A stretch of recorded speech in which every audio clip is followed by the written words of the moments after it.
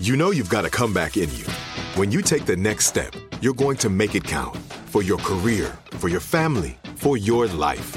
You can earn a degree you're proud of with Purdue Global. Purdue Global is backed by Purdue University, one of the nation's most respected and innovative public universities.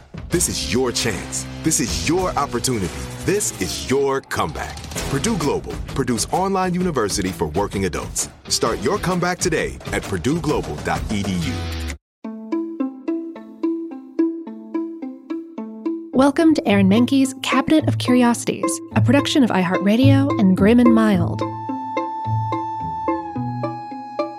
Our world is full of the unexplainable. And if history is an open book, all of these amazing tales are right there on display, just waiting for us to explore. Welcome to the Cabinet of Curiosities.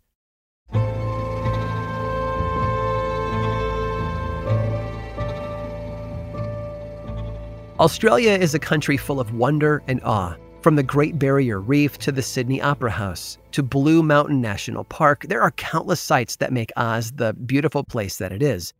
And yet Australia is also home to dangerous and even deadly phenomena.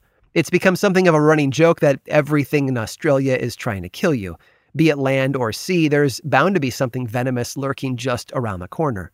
For example, the blue-ringed octopus contains a bite that doesn't hurt at first, until 10 minutes later when the victim suddenly can't breathe or swallow. And then there's the taipan, one of at least 100 venomous species of snakes in Australia. Its bite contains enough venom to kill over 100 people. Lucky for us, it lives in remote parts of the country and doesn't really interact with humans all that much. And yet, the one place people don't tend to worry about? The sky. After all, what could be so harmful up there, except maybe the UV index?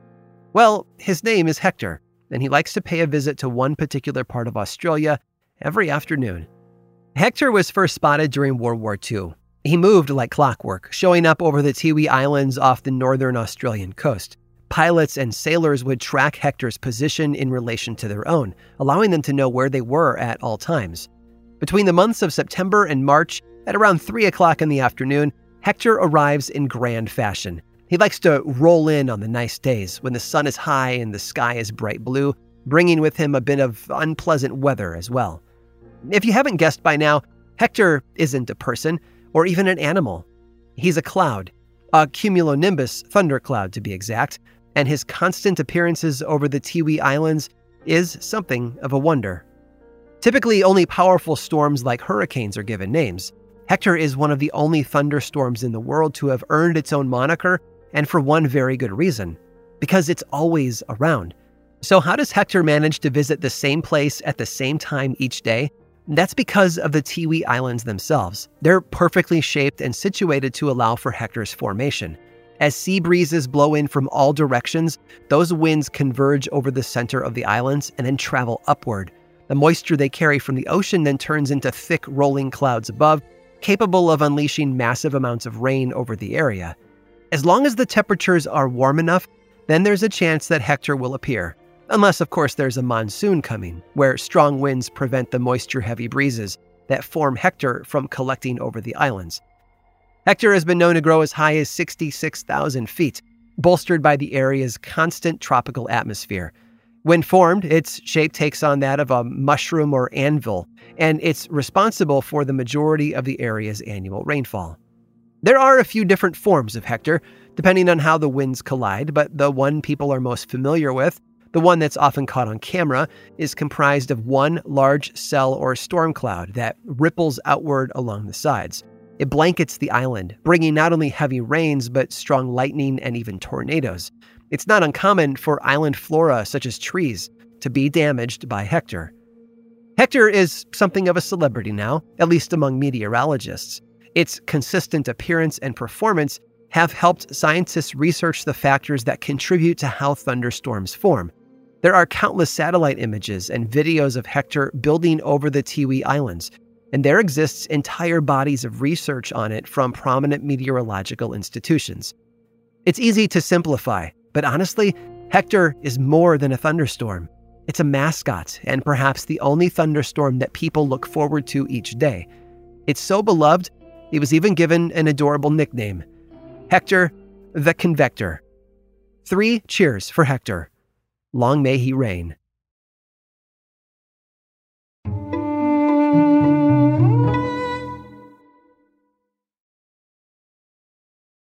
This episode is sponsored by Intuit. Here's a story for you. Once upon a time, a young woman was haunted by the ghosts of bad financial decisions, with credit card debt and an empty savings account looming over her every day. When she tried to ignore these ghosts, they only grew bigger and scarier, and these ghosts of her bad financial decisions were stopping her from living her best life. So she decided to face them head on and take control of her finances with help from Intuit.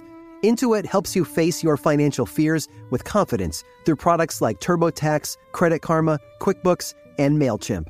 Whether you're trying to manage your money or trying to run a business, Intuit gives you the confidence to take control of your finances so you can live your best life. Intuit is the financial platform that helps everyday people prosper. Intuit has helped 100 million people live their best financial lives. Visit Intuit.com, Intuit.com, to start living yours. Let's get into it. Become a part of the fast-growing health and wellness industry with an education from Trinity School of Natural Health.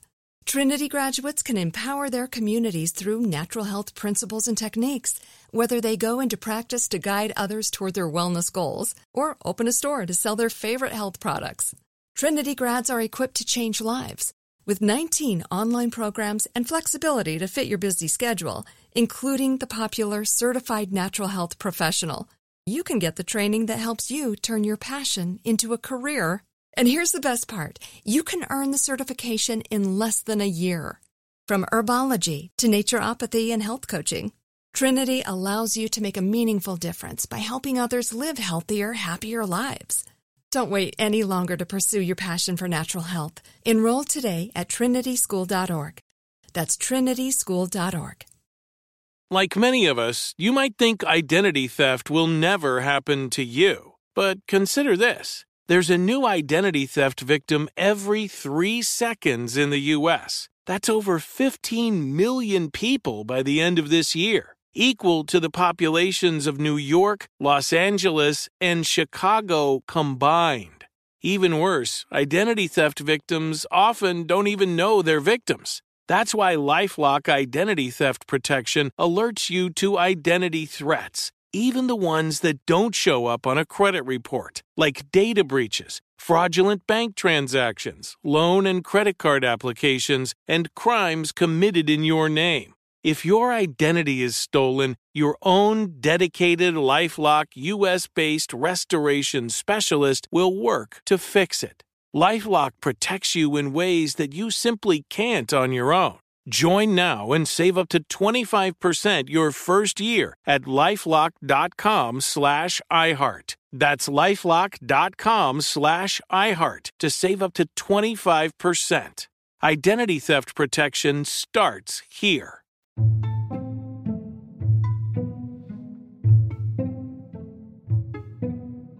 It all started with a fishing trip. Just off the coast of Coogee Beach in Sydney, a fisherman named Albert Hobson was struggling with something on his line. He'd caught more than a fish, though. He had hooked a 14-foot tiger shark, otherwise known as the garbage can of the sea, due to its propensity for eating anything in its path. That scene in Jaws where Hooper cuts open the shark on the dock and pulls out a license plate, that was a tiger shark. Hobson and his son took the shark back to shore with them and decided to gift it to Albert's brother, the proprietor of the local aquarium and swimming baths. The tiger shark was placed in the large tank on display for patrons to see, which would have been enthralling. After all, it wasn't every day that people got to see a tiger shark up close and live to tell the tale. Except there was something wrong with it. It started swimming into the walls, bashing its head against them before sinking to the bottom of the tank. It looked like the shark might not survive. But finally, it vomited up a disgusting array of objects and animal pieces. A rat, a bird, and a lot of bile all came out.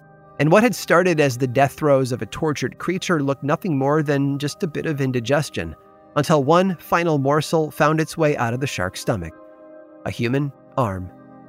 A left hand and forearm, to be precise, with a piece of rope tied to it, and it bore a distinctive tattoo of 2 boxers sparring. Unsurprisingly, it was first believed that the tiger shark had devoured an entire person, or at least most of one. Aside from great whites, tiger sharks are also known as man-eaters and are known to attack swimmers. However, the police determined that the shark had not in fact bitten off the arm. It had merely eaten it. The limb had been hacked off with a knife and then tossed into the ocean. Officers ran its fingerprints and discovered the identity of its owner as one James Smith, which was confirmed later by Smith's brother Edward, who recognized the tattoo in a newspaper photo. James Smith had been an amateur boxer and a low-level criminal who had disappeared a few weeks prior. He'd also been a police informant. The ensuing investigation led police to Reginald Holmes, known in some circles for running con jobs and smuggling operations in New South Wales. Smith had worked for Holmes on several scams, along with a forger named Patrick Brady. The trio had kicked off a check forging operation that eventually led to Smith blackmailing Holmes, a decision that most likely contributed to his downfall. On April 7th of 1935, the two men were at a hotel playing cards, and that was the last time anyone ever saw James Smith alive. Brady was arrested for the murder, while Holmes told police that he had nothing to do with it. A short time later, Holmes tried to shoot himself in his boat shed only to knock himself out temporarily. He then got into his speedboat and kicked off a police chase in Sydney Harbor. Holmes was eventually captured and treated for his wounds. In June of that year, Holmes agreed to help the police in their investigation. He told them everything, how Brady had been the one to kill Smith and put his body, well, most of it anyway, into a large trunk which he then threw into the bay. Brady then went to Holmes and showed him the arm, telling him that if he didn't give him 500 pounds right then, he would kill him too. Once that threat had been issued, Brady tossed Smith's severed arm into the ocean, where it was inevitably found by our shark. Holmes agreed to testify at the trial, but the night before he was set to do that, someone paid him a visit. He was found dead in his sedan the following morning. The scene had been made to look like a suicide, yet it was clear to the police that he had been silenced by someone else. Without a body to examine, nor a witness to testify, Brady was acquitted. His freedom was short-lived, though. The second he stepped out of the courthouse, the police slapped cuffs on him again, this time for forgery. The murder is still considered unsolved to this day, with Brady having proclaimed his innocence until his death in 1965. All we can do is speculate that it was committed by someone who was, by all accounts, armed and dangerous. I hope you've enjoyed today's guided tour of the Cabinet of Curiosities. Subscribe for free on Apple Podcasts or learn more about the show by visiting curiositiespodcast.com. This show was created by me, Aaron Mahnke, in partnership with How Stuff Works. I make another award-winning show called Lore, which is a podcast, book series, and television show, and you can learn all about it over at theworldoflore.com. And until next time, stay curious.